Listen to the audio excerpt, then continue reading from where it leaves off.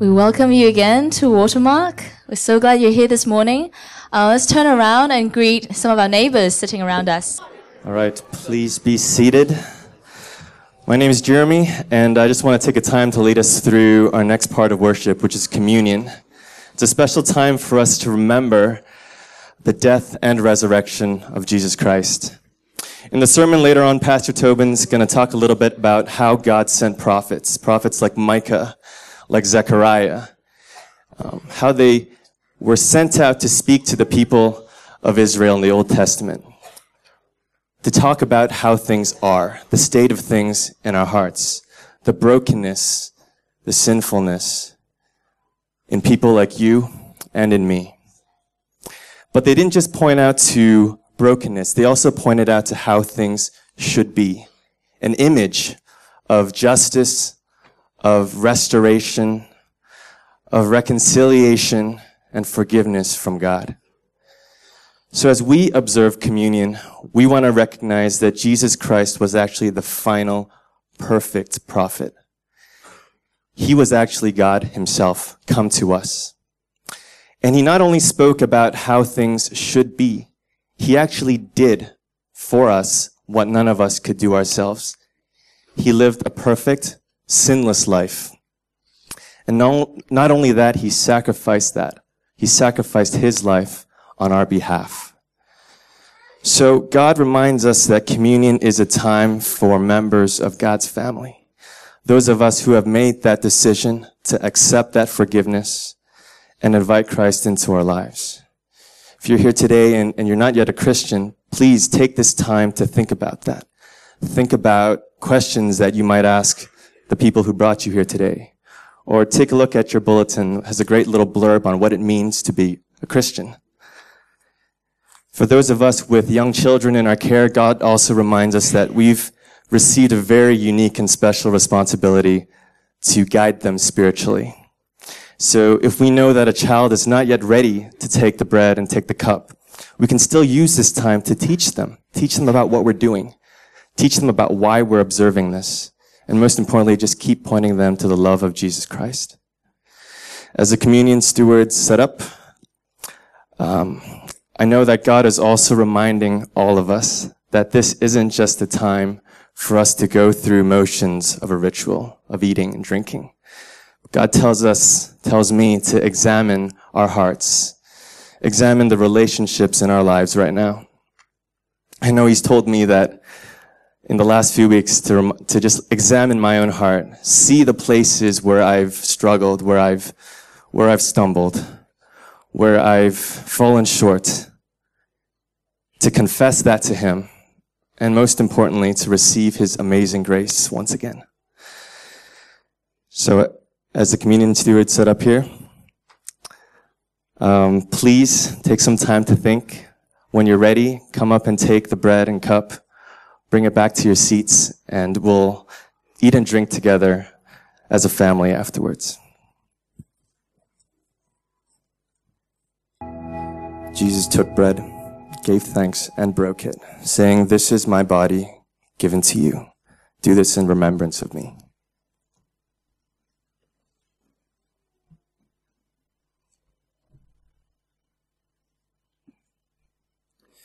And in the same way, he took the cup, saying, "This is the cup of my new covenant. Do this in remembrance of me."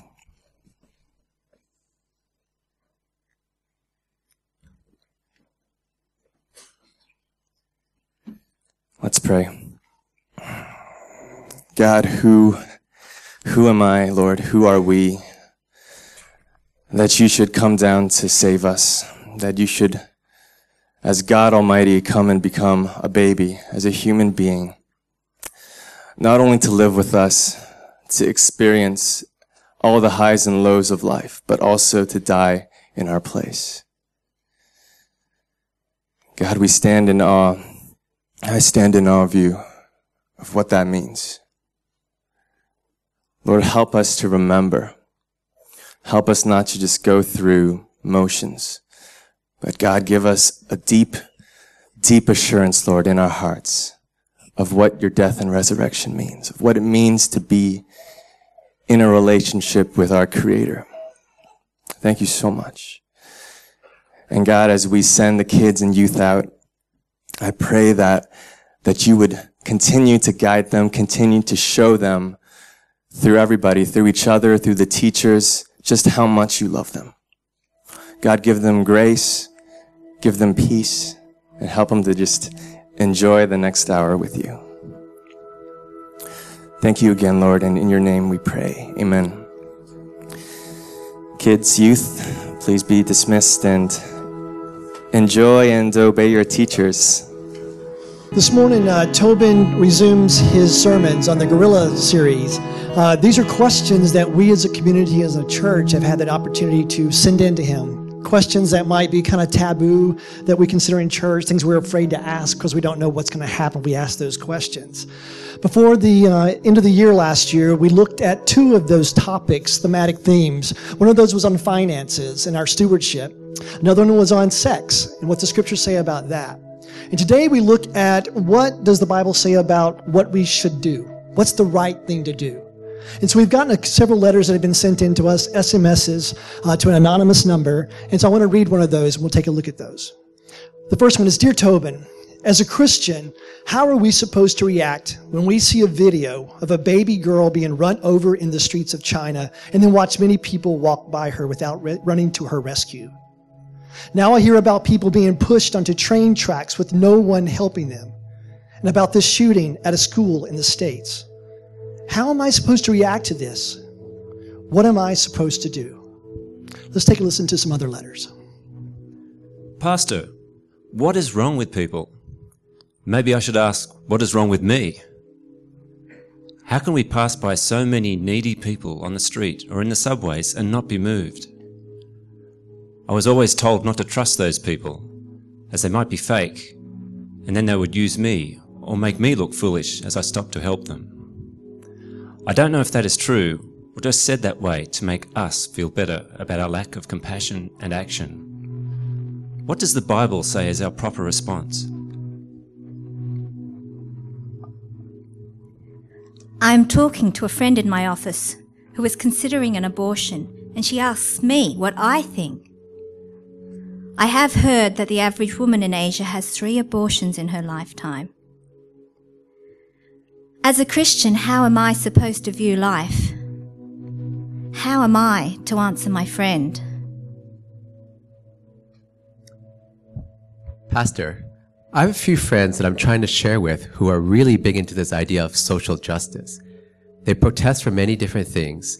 As I've started to share with them about my faith, one of the big problems they have with Christians and Christianity is that in their eyes, Christians have really dropped the ball throughout history in the whole area of human rights. They talk about the Crusades and all the bad things that were done in the name of religion. They talk about the Civil War in the States and how the Southern pastors were promoting slavery. They talked about World War II and how the churches dropped the ball in Europe. How do I respond to them?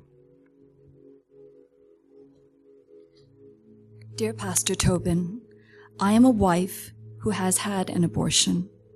My shame is that I never told my husband or asked him about this process.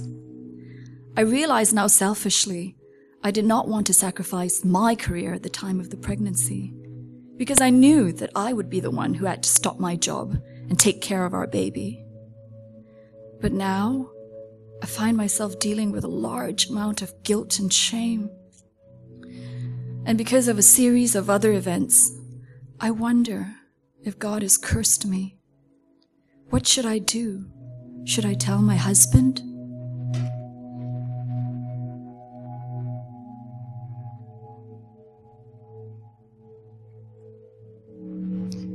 The scripture reading today comes from the book of Micah.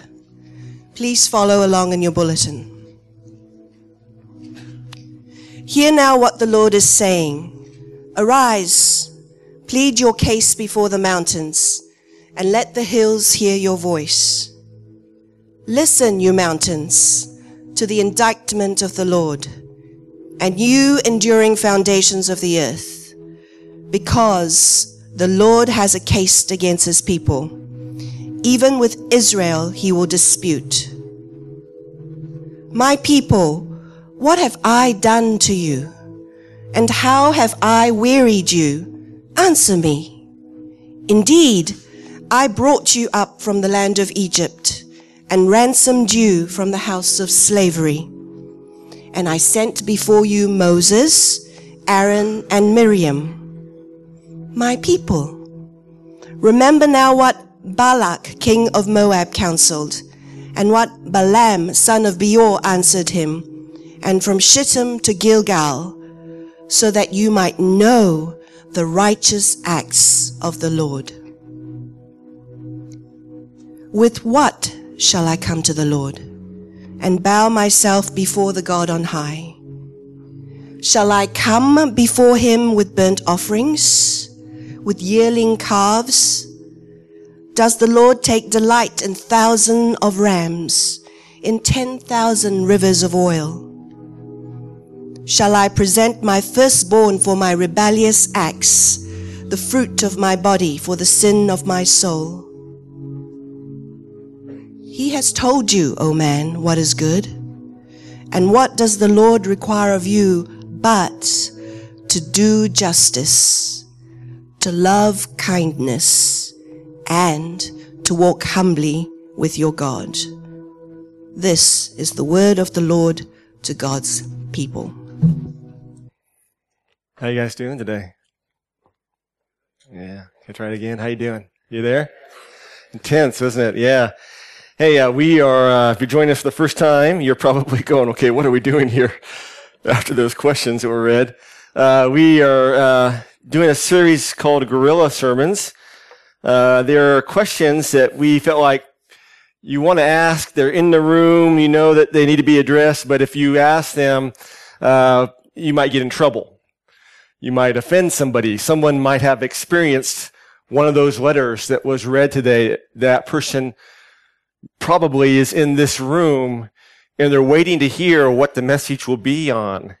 And I think that it's hard when we talk about questions like that because I think as church leaders and as people in the family of God, we need to continually be looking at questions like were read today and throughout the next couple ones coming up. And we need to continually ask ourselves the question, what should we do? What is our proper response as a church? What is our proper response as a church family? What is our proper response as the people of God? I mean, you just have to read the news today and it's just craziness, right? I mean, you look at the news and newspapers and the TV and it's all about things are out of control. There's despair. There's corruption. There's disaster. There's hopelessness. There's anger. It seems like one of the common themes that keep coming out as people start talking about and keep asking the question of justice. Well, where's justice in this? Why isn't justice being done in these things? Why isn't that person brought to justice? What does it mean to have justice or do justice in these situations? And so I want to start a discussion today as a church, and my prayer is it doesn't just end here after this sermon. My prayer is it doesn't just end and you forget about it and you walk out and our life is the same. My prayer is that this discussion continues for years and years, but it doesn't just be discussion, but it turns into actions. Actions for us as individuals. As we ask the question, what should I do? Asking actions for us as a church and community groups as we ask the question, what should I do? So my prayer is that we would see a lot of action. So in some ways, this is an exciting sermon to give because you don't know what God's going to do in people's hearts. You don't know what God's going to do when He moves people and what's going to happen when the church starts moving in a certain direction. I want to talk about today's topic and preach off an Old Testament prophet. I realize that every time you teach off an Old Testament prophet, there's probably a very good probability that people will leave your church. People don't preach the Old Testament prophets in this day and age. They're not popular. They're weird. They do strange things. They make us feel uncomfortable. They show us things in our world that aren't what we thought they should be like or what we think they're like, and they disturb us. Not to mention that the prophets were just weird. I mean, you read the scripture and some of them just do strange, crazy things. Like one guy was told to take the scroll of God's word and to chop it up in front of the people and to eat it in front of them as an indictment against them. One prophet was told to lay on one side for 6 months, and he wasn't watching TV like some of us. But then after 6 months, he was told to lay on his other side for 6 months as an indictment against God's people. One prophet was told to cook all of his food over crap, dried cow dung, so that every time he ate the food and every time that people ate the food, they would know that that is how their worship in their lives tastes to God. One prophet was told to walk around naked for 3 years. How do you like that to be your pastor, right? Well, who's that? Who's that naked guy? That's our pastor. Yeah. You got a word from the Lord. He's supposed to walk around naked for 3 years, It's easy to do in Malaysia. It's really hard to do in Siberia or someplace like that, right? So I guess it depends what the guy was like. One prophet was told to marry a prostitute. His name was Hosea, and he married this prostitute named Gomer. And the whole book of Hosea is about him going back and buying back Gomer because she continues to go with other men and sell her soul and sell her life with these other men. And God says this is what the people of God are like, that he buys us, but then we quickly sell ourselves to other idols. And he doesn't give up on us, but he continually comes back and he repurchases us. And so when we read these prophets, it just seems like they are out of control and their world is so strange. And I've been trying to get a grasp on this for years and years and years. And the best I can do is this story or an imagination or just imagine for you. This is how I think about it. Just imagine with me that you love music. The music is your life. That you know every album, everything. You just love music. And you've been sitting next to somebody who's been singing one of your favorite songs really, really poorly. Now, maybe you don't have to imagine that because you were just sitting right beside me as we were singing these worship songs, right? Or the person next to you is really off tune. But you are listening to your favorite song and you're hearing it sung and it is really, really, really bad. Now, if you're somebody like me, who's kind of tone deaf, it doesn't really bother me that the person next to me is singing really poorly. I mean, if it bothers me, it means they're singing really, really bad. Okay? But if you love music, if you're an artist, if you create music, I was in college, two of my roommates were musicians and they played music and they drove me crazy. They talked about people who had pitch and they could hear things. They talked to me about people who had perfect pitch. It means that every time they blew a note, it was perfect. They could hear every note. And there's some people who are called absolute pitch. They have absolute pitch. Anytime you make a noise, you throw down, you pass gas, anything you do, they could tell you, oh, B minor, C major. And so those are people that they can hear everything like that. What if you're one of those people? And what if you hear that song sung poorly day after day, week after week, month after month, year after year? What would you do? See, I think that's what the prophets were like. I think the prophets understood God's creation perfectly. They knew how things should function. They knew how things should work. They knew what God meant for perfect community to look like. They knew this is what it should look like in this unfallen world. This is how we should act with each other. And so when they saw these things not working out that way, the prophets just went crazy. And they did weird and strange things because they couldn't ignore the music. They couldn't ignore that what they saw wasn't what it should be. They couldn't ignore what they heard wasn't what they should have heard. They couldn't ignore that the actions they saw us in the church and people living out aren't the actions that God intended us to live out. So they went crazy.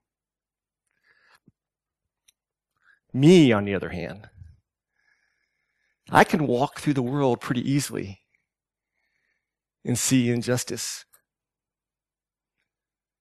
I can walk through the world with my mind and my eyes numb and see things the way they shouldn't be and not do anything about it. I can think thoughts in my mind like, well, maybe they just deserve that. Maybe they're just getting what they deserve. Maybe it's bad karma and I don't need to mess with it because that's just the way it is. Sometimes I say things like, well, that's really no big deal. Well, it's really not that bad. I mean, it's really not that bad. It's actually not as bad as it used to be. It used to be really bad, but now it's really not that bad. Sometimes I might say things like, it's not my world. It's a different country. It's not happening in my neighborhood. It's not happening in my family. It's far, far away. What do I have to do with that? Why should I be concerned? I don't want to know that just a few kilometers away from where we're meeting right now, that people are living in poverty. And that every night, kids go to bed hungry. Do I want to know that? And those same kids, they'll never have a good chance at education. They'll never have a good chance at a future. Do I really want to know that? I mean, they're not my kids. It's not my fault. It's the parents' fault. I don't want to know that just a few kilometers from where we're standing, there's elderly people in a nursing home who are spending out the remainder of their life in a cubicle 2 meters by 2 meters with a wall this tall. And the windows are broken and there's air coming in and it's freezing. And they're there by themselves. They're alone. No one comes to visit them. It's not my parents. Not my grandparents. I don't want to know things like 1/3 of all the pregnancies in Hong Kong end in abortions. And we're complaining about Chinese women coming in and having babies, but in the same way, Hong Kong women are going to Shenzhen and aborting their babies.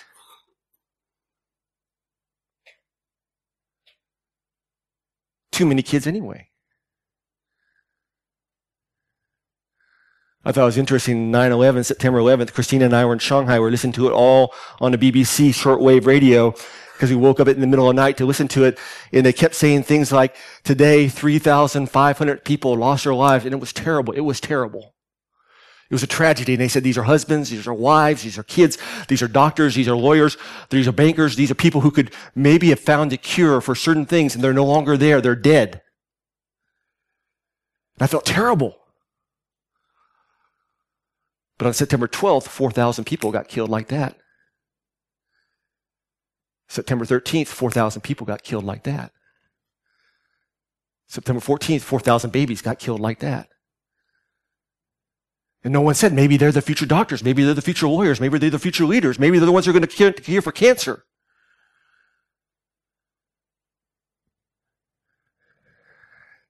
I don't want to know those things.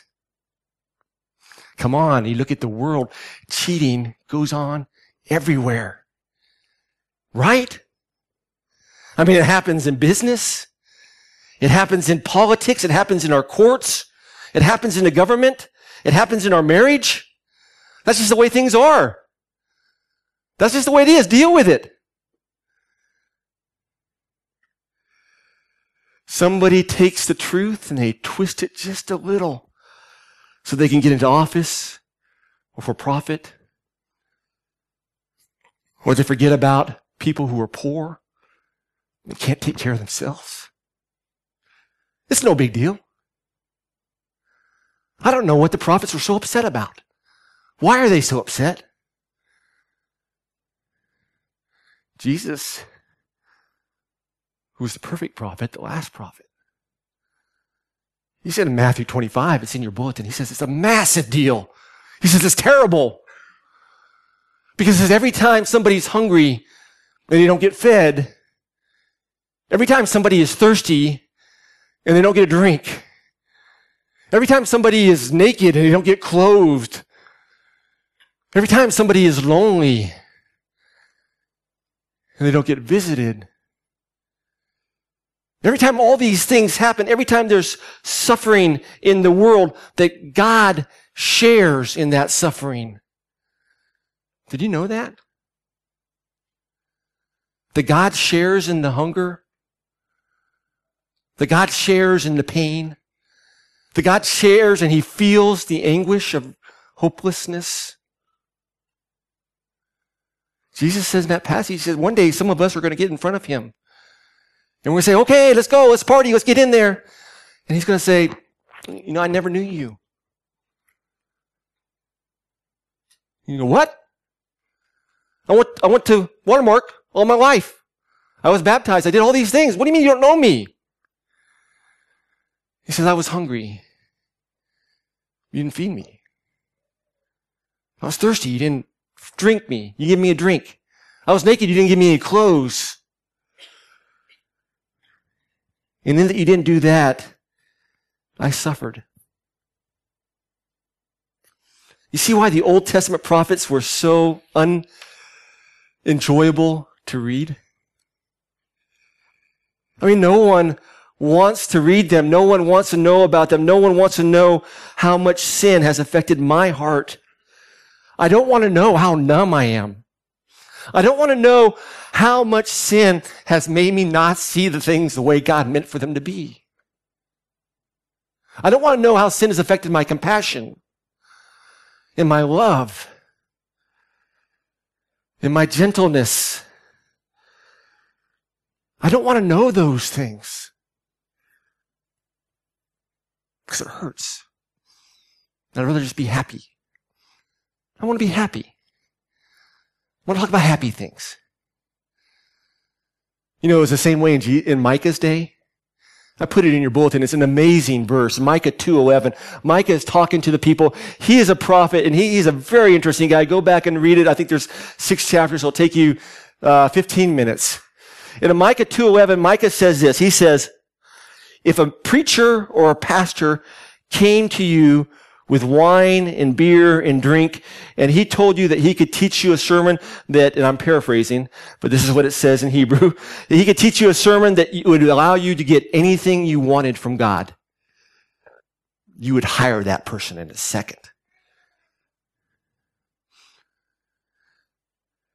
Because we want happy things. Micah is a prophet. He came into the world about 730 BC. He's being sent from God to the people of God in Judah. There's a lot of things going on in Judah, but the interesting thing about Micah is when Micah comes there, there's prosperity, there's wealth, there's influence, there's peace in the world. It's an amazing time to be in the people of God. And God sends Micah to the people of God in Judah to preach to them amidst this amazing time. And the message that Micah brings to the people of God, who on the outside everything looked perfect, inwardly their hearts were hard. Their hearts were numb. And so the message that Micah brings to the people of God is not, hey, you're not worshiping good enough. Hey, you're not tithing enough. Hey, you're not in enough Bible studies. You're not in a community group. That's not the message Micah brings to the people of God. The message that Micah brings to the people of God is this. You've forgotten your neighbor. You've forgotten the people in society around you. You've become so inwardly focused that you've forgotten why I, as your God, has you here as my people. They had especially forgotten the poor, and the widows, and the homeless, and the people who are defenseless. They had just forgotten all those people. They had set up all these schemes. If you read back over, you'll see that there's these schemes for these housing schemes. They're trying to work people out of houses. They're trying to take property from people. They were scheming on how they could cheat people in business deals. It was amazing. One passage actually says that the people go to bed at night dreaming of, these are the Christians, how they can cheat their other partners in business deals. They're dreaming about these things at night, and they can't wait to wake up the next morning so they can go do it. That's the people of God. All these things are happening in the world, and all of these people are being hurt and crushed. And Micah looks out and he hears the music, and the music isn't what it should be or what it was meant to be, and he just kind of goes crazy. He says, you've forgotten the very people that God has a special heart for. You've forgotten civil rights. You've forgotten personal rights. You've taken wages away from poor people, and they can barely survive. And the people listen to this, and the message is intense. And they wonder what they should do. And the interesting thing in Micah's day, and I think in our day also, is that the people in Micah's day, they couldn't make a connection. They couldn't understand that how they treated the people around them was how they treated God. They couldn't make the connection that how they treated the people who weren't in their same socioeconomic realm, but the people who were begging for food, the poor people. They couldn't make that connection that how they treated those people were how they treated God. They couldn't make the connection that how they treated the widows, probably the most helpless part of society, how they treated the orphans, how they treated the people who couldn't take care of themselves. They couldn't make the connection that how they treated those people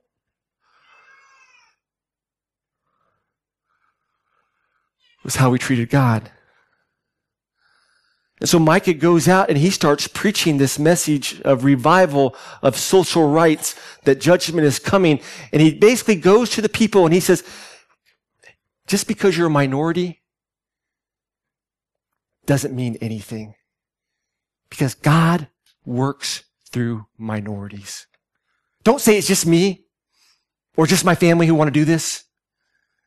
Because God works through the individual. God works through small groups of people. He tells them this message, which is so powerful. We talk about it every Christmas, that you are going to make a difference, but that ultimately, the ultimate difference in Micah 5 is that there's going to be a ruler born. And his name is Jesus. And he's going to gather his people. And he's going to change the music. He's going to change everything. He's going to make it like it should be, and you're going to hear things like they were meant to be. You know what happens? It's the first time in the history of God's people they listen to him. Usually these 17 prophets come in and they just, get out of here. You have no idea what you're talking about. What are you talking about? I got it all made. Everything's perfect. Everything's happy. Things are getting better and better. But in Micah 6, after 3 messages to God's people, they listen to him. And it's amazing because Micah is preaching and he's sharing and he's talking and he's doing. And the things you see about Micah is this. One thing is that he's leading it. He's not just telling the people to do it, but he's doing it. The second thing you see about Micah is it takes a long time. I mean, we read these things and we go, okay, they heard, they did it. But from what I understand, the research I did for you, so you don't have to do it, it took them 25 or 30 years of talking against injustice, of doing kindness. 25 or 30 years of faithfully living and being different in front of the people around him. And the people listen. And so we have the passage that you have here in your bulletins, verses 1 through 8. It's basically a courtroom. The people have brought God onto trial. So you're going to love this as your lawyers. What a great person to try, God, right? And they have God's on trial. The jury who's going to listen to this indictment is creation. The mountains, the earth, everything that God's created, because they've seen God from the very beginning. And the people are going to bring up a charge against God. Well, you haven't done this for me. I wish things were better. I don't know what the charge is in your life. I have a lot of charges. And before they begin their charge, God says something. He says, wait. I just want to make sure. Is it, you're putting me on charge because I freed you from Egypt? Wait. You're putting me on charge because I saved your life from an eternity separated from me. Wait. You're putting me on charge because I did all these massively good things to you as my people. And after that, the people shut up. And they just ask one question. What should we do? What do you want us to do? You're right. You're right. What do you want us to do? Should we tithe more? Should we worship more? Should we give our children as pastors or whatever? What do you want us to do? And God speaks through Hosea, and he basically says, I want you to do the same thing that I've always wanted you to do. The message has never changed. The message is found in verse 8. He has told you, Tobin, what is good and what the Lord requires of you. Do justice. Love kindness. Walk humbly with God. That's all he wants us to do. I wonder what it would be like if we all left here today with that mandate in our world.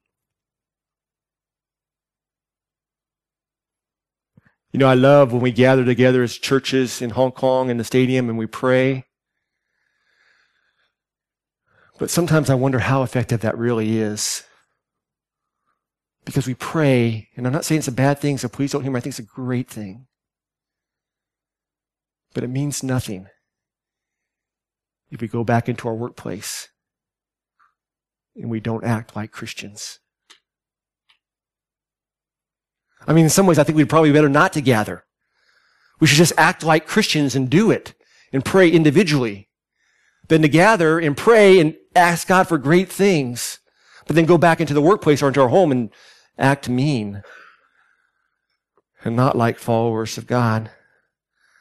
Do justice, the word is a very special Hebrew word. It's mispath. It means to care for vulnerable people.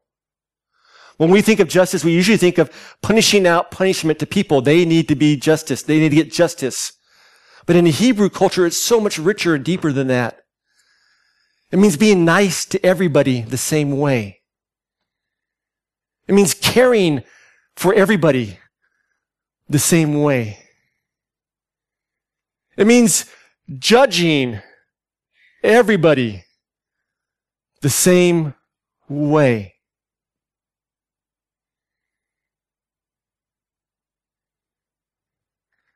How are we doing on that?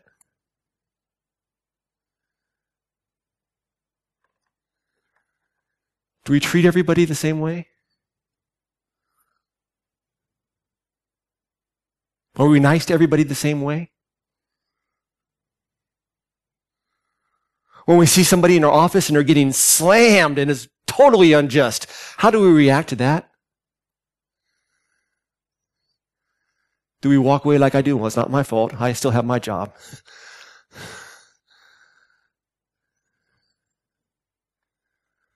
When we see someone being treated unjustly in a restaurant or in a grocery store, how do we act and react to that?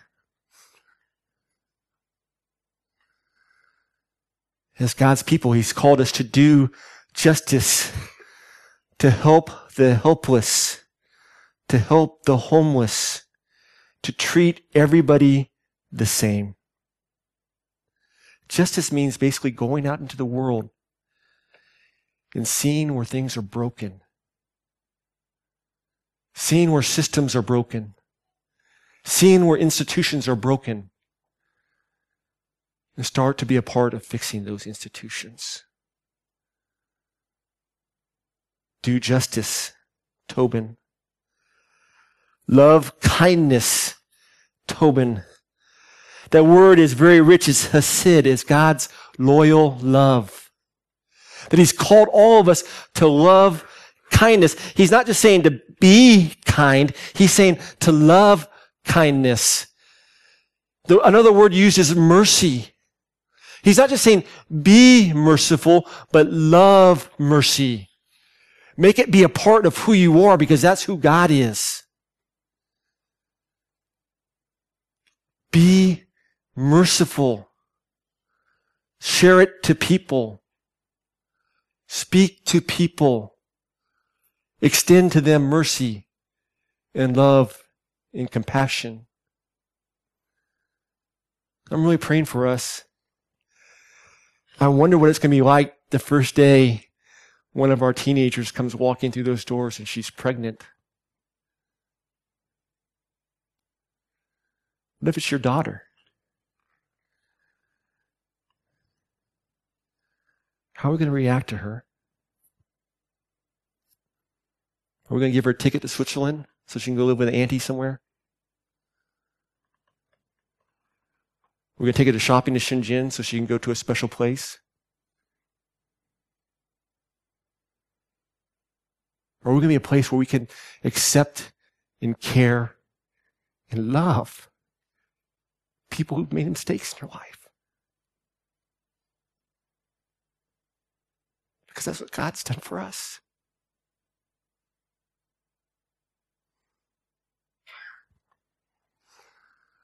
What does it look like to have mercy in your workplace? What does it look like to have mercy in your home? What does it look like to extend mercy to somebody who you've been fighting with for so long and you're so angry at them?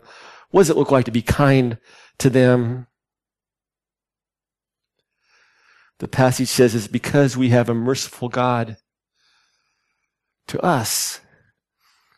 He's called us to be kind and merciful to everyone. Not just the people who deserve it. Because in reality, no one deserves it. Right? I mean, if we're just, no one deserves it. None of us here deserve it. But He's called us to love kindness. What would it be like if we were a church that was known for that in Hong Kong? What would it be like if we were a church where people were hungry and they were thirsty and they needed clothes? They knew, I could go to Watermark because they're going to help me. What it would be like if instead of going across the border to have their abortions, girls and women could come here and we could offer them a loving and caring environment that would surround them in love, the same love that Christ gave us, and allow them to have their kids and put their kids up for adoption or take care of their kids or even start a daycare so that they can have their kids in daycare and they can finish school and then go into society and provide for themselves. What would it look like if we did that? Do you think God's name would be made great?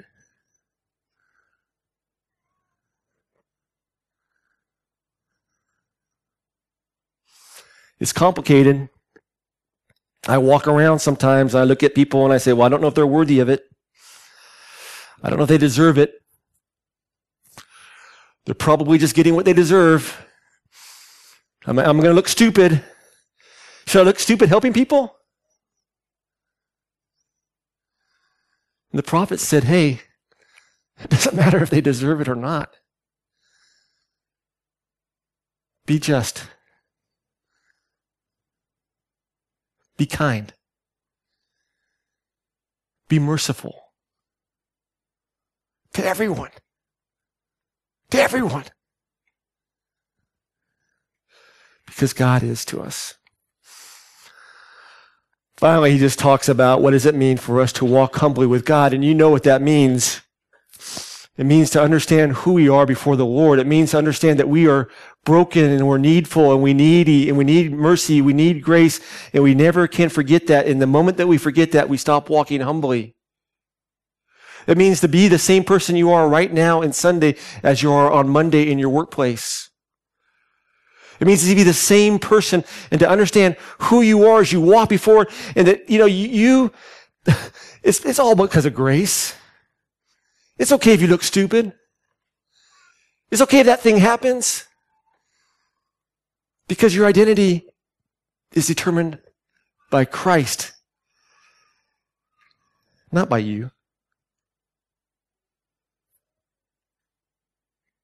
To walk humbly with God means that we never forget the gospel. It means that we never forget that God saved us when we were dead. To do justice, to love, mercy, and kindness, and to walk humbly with God. Chapter 7 is amazing. If you read it tonight before you go to bed, this is what it's going to say. Micah is talking to the people, and he says, if you do this, if you trust me, if you trust God, if you realize that everything that's going to happen is because God's power is flowing through you, because you're obedient and you're trusting him. If you do this, on that day, the nations will see and they will be ashamed. They will come, they will tremble at their homes as they walk out, and they will fear the Lord, and they will say this, who is like God? Which is what Micah's name means. Who is like God, who pardons sin and forgives transgressions? Because a few people decided to take God at his word and to step out in faith and trust him and allow God's Spirit to live through them and to change all of society. It took 25 years. Then for the next 100 years, that city and that culture benefited from God's people's faithfulness and obedience. I don't know where you are today. I read those things and I can answer all those questions in many, many different ways. In every one of those questions, there's justice. In every one of those questions, there's mercy and compassion. In every one of those questions, we need to walk humbly because we realize that if it wasn't for God's mercy and grace, that would be us. And it probably is us if we're honest. I don't know where God has you today, but I believe without a shadow of a doubt that Hong Kong is dying for Christians to act like Christians. I believe without a shadow of a doubt that Hong Kong is dying for a church to act like a church. Now, I'm not going to tell you what that means. I'm not going to say, go do this. Because I think that God is working inside of you right now. My prayer is that you will not allow that voice to be snuffed out and you won't become numb. But every one of us as leaders, we have these burdens, we have these passions, we've been praying about them, and we're praying, Lord, please make the people in the church have those same passions. I mean, this isn't going to be the only time you hear this type of sermon. Because we're just going to keep talking about it and talking about it. What does it mean for us to be good? What does it mean for us to love kindness? What does it mean for us to be gentle? What does it mean for us to be compassionate? What does it mean for us to walk humbly? What does it mean for us to do justice? We're going to talk about those things over and over and over and over and over and over and over until I die. And there'll be another pastor, he'll come and do it over and over and over until he dies. Hopefully. But wherever you are tonight, my prayer is that you wouldn't leave here without allowing God to speak to you. You wouldn't leave here and shut that voice off that he's trying to share with you. You would walk through the world and you would ask yourself questions, where do I need to do justice here? Maybe it's in your workplace. Maybe it's at your home. Maybe it's in a restaurant you're about to go visit because people are treated really poorly there. Maybe it's in the old folks' home 1.3 kilometers away from here.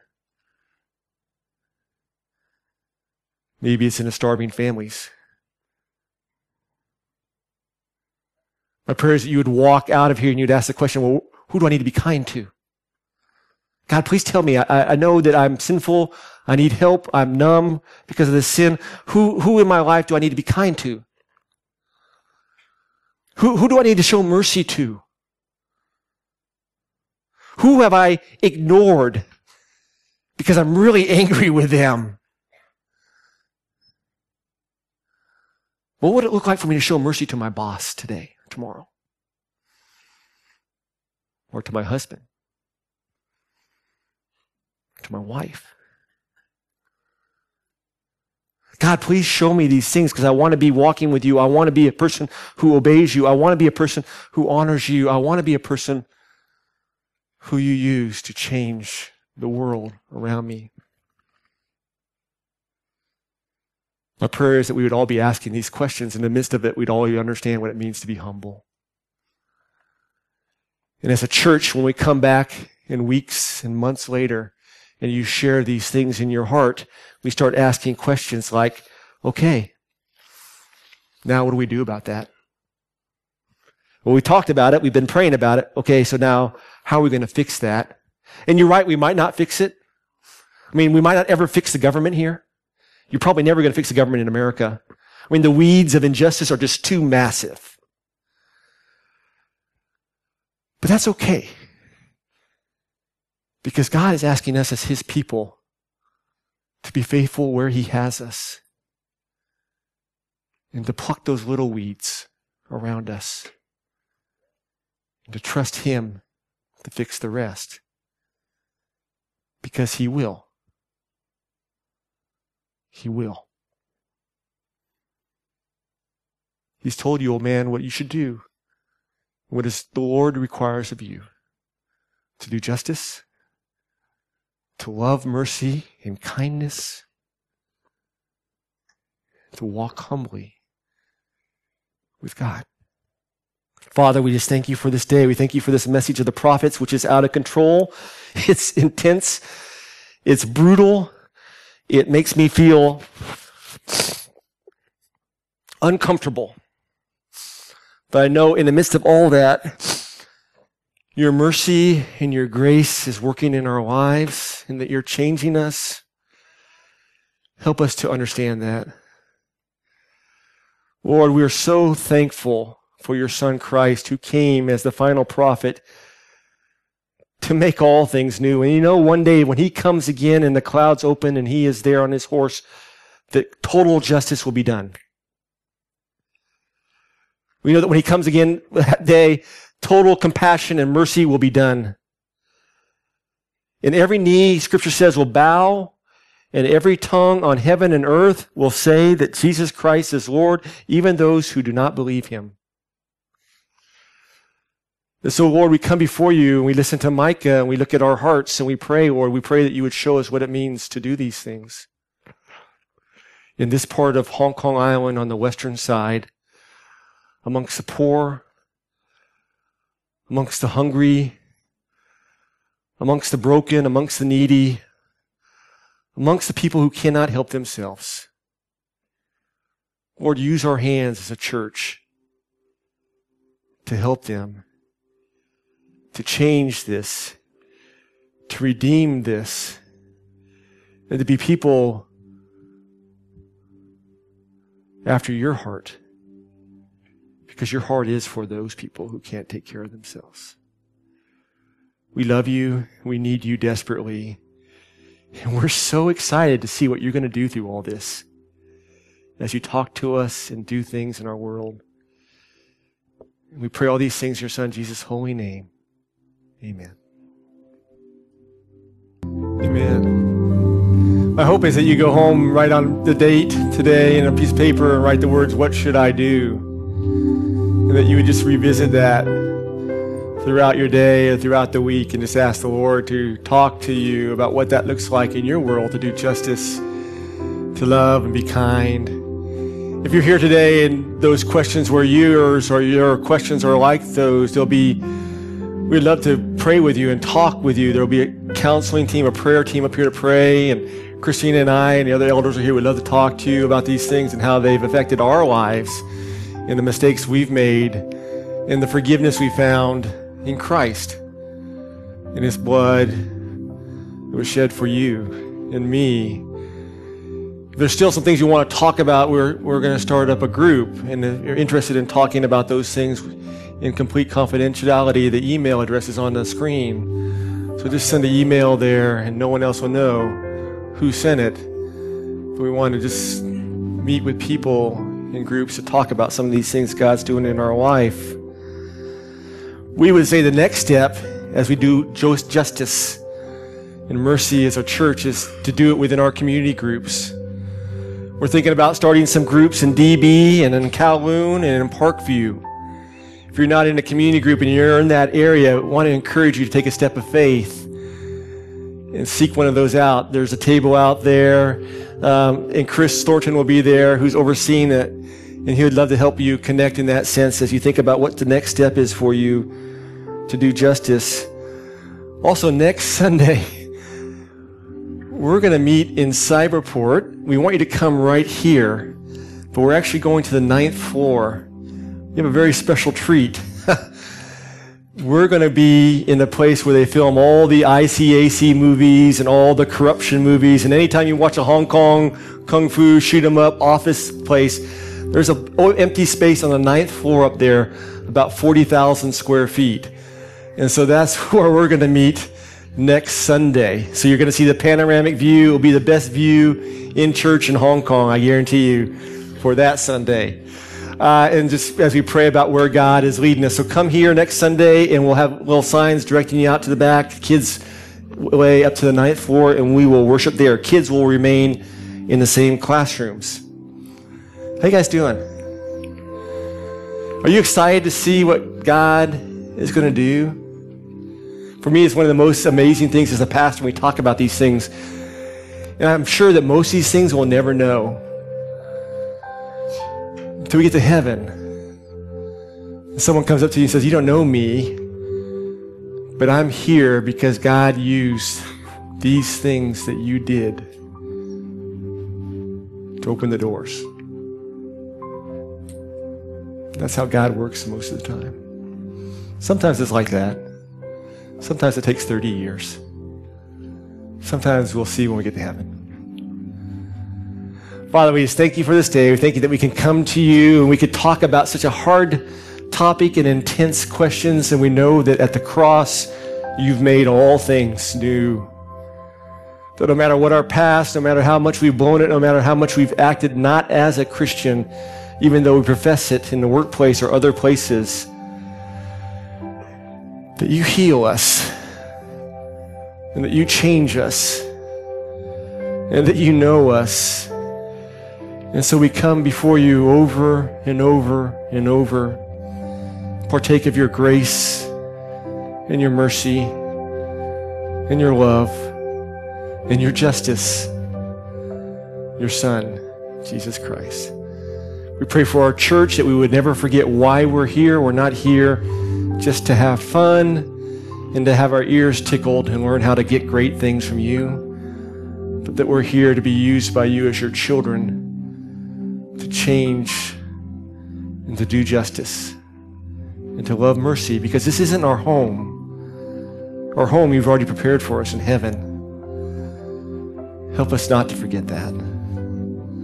So Lord, we pray, we lift these things up to you, and we pray that you would tell us what we need to do and how we can serve you in Hong Kong in 2013 on the western side of the island, or wherever you take us. We pray these things in your Son, Jesus' name. Amen. God bless you. Remember, next Sunday here, just come right here. We'll take you up there. There's some drinks and food. If you're new, I'd love to meet you. Prayer team will be up front, and have a great week.